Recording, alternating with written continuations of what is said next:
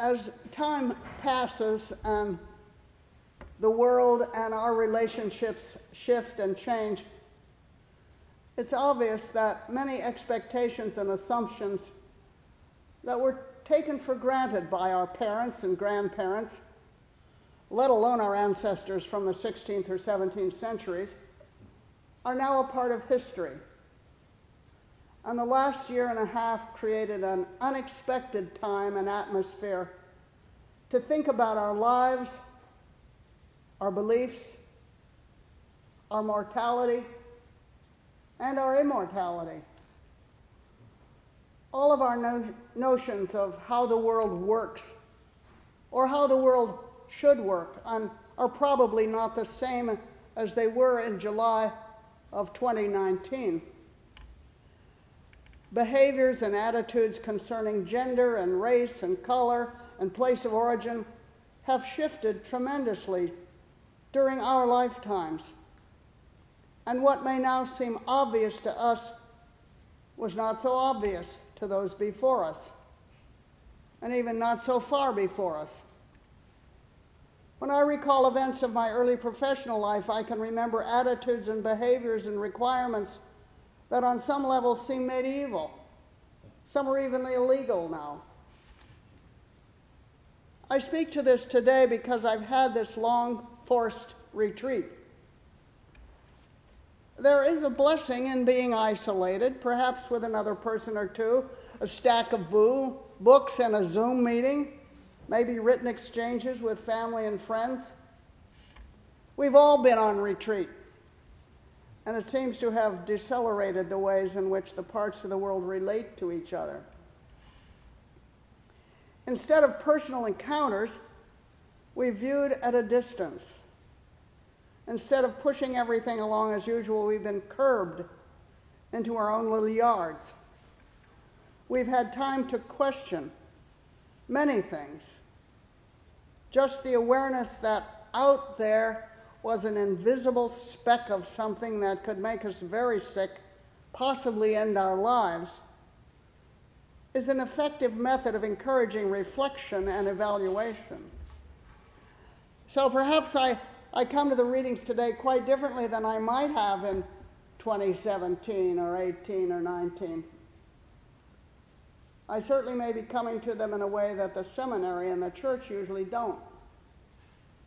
I'm not speaking of any specifics of today's reading from the prophet Samuel or the psalm about David, but I am finding that I'm reading these sacred writings more like historic documents than advice intended for my own life, my own faith, or my own behavior. It's not just that they're old. It's not that they are repetitious. It's not that I don't believe they are sacred texts. It's that I feel they are not focused on what I believe is the work of the church.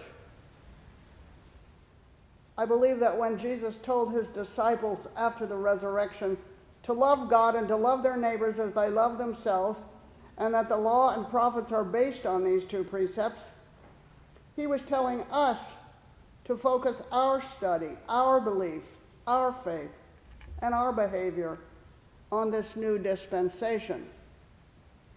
David is right to want a safe and holy place to hold the sacred texts of Judaism, and we need to understand his place in the history of Judaism, for he was the human ancestor of the house of Joseph. But if we presume to weigh the words of all the prophets and law as equal to the final admonition of our Savior, I find it hard to understand and hard to believe. So you see my dilemma. The long discourses and regulations, prayers and questions, mistakes and victories recounted in the Hebrew Bible's books become difficult to treat quite the same as what we learn from the story of Jesus, his followers, and what they taught.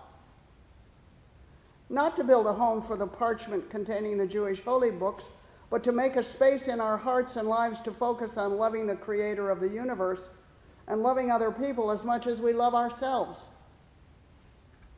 The writers here are granting to Jesus the presumption that we do all love ourselves, and it's perhaps there that we should begin our study responsibilities, and actions. Paul reminds the followers of Jesus in the church in Ephesus, a bustling trade center on the west coast of what's now Turkey, that they were once without Christ, being aliens from the commonwealth of Israel and strangers to the covenants.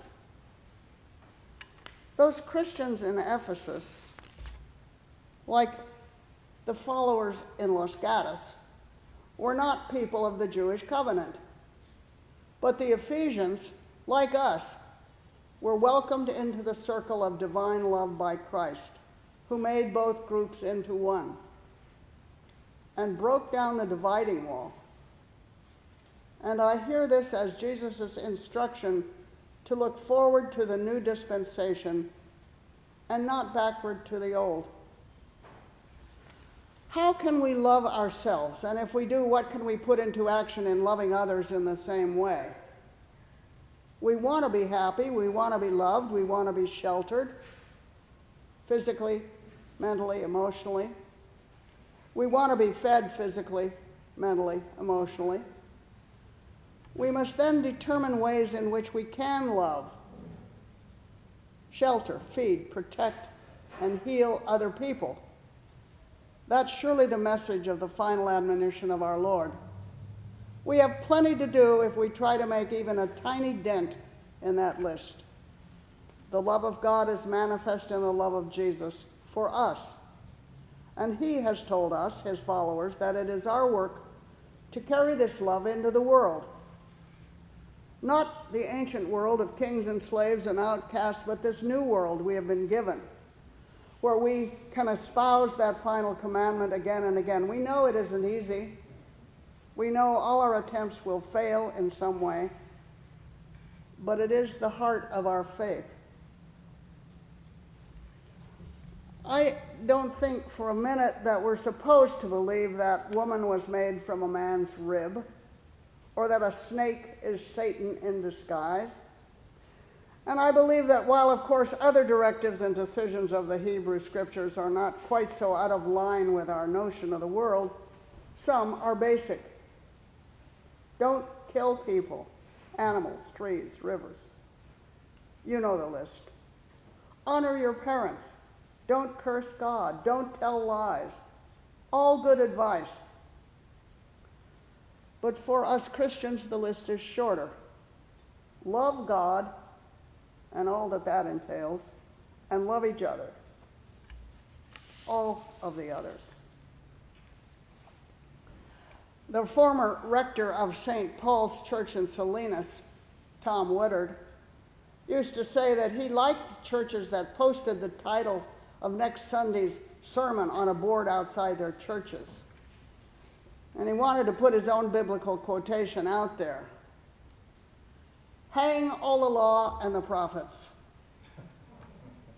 I've been thinking perhaps that that's not necessarily a joke.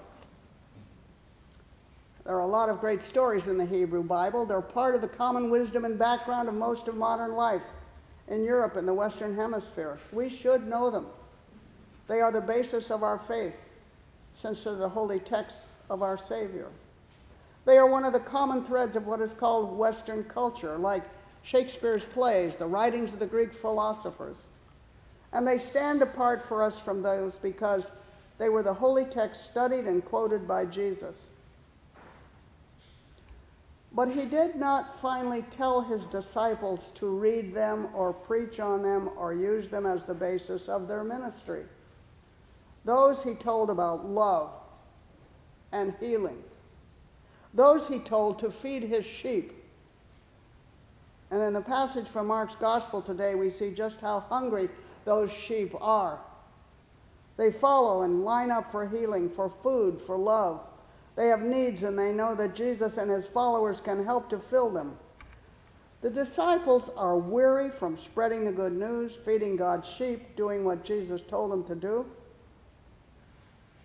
Let's try to remember that he is telling us the same thing. I believe we need to focus on what our church does hang on. Loving God with all our hearts and souls and minds, and second, loving our neighbors as much as we love ourselves. It's surely more rewarding and probably more challenging than reading the book of Deuteronomy. And the life you save may be your own. Amen.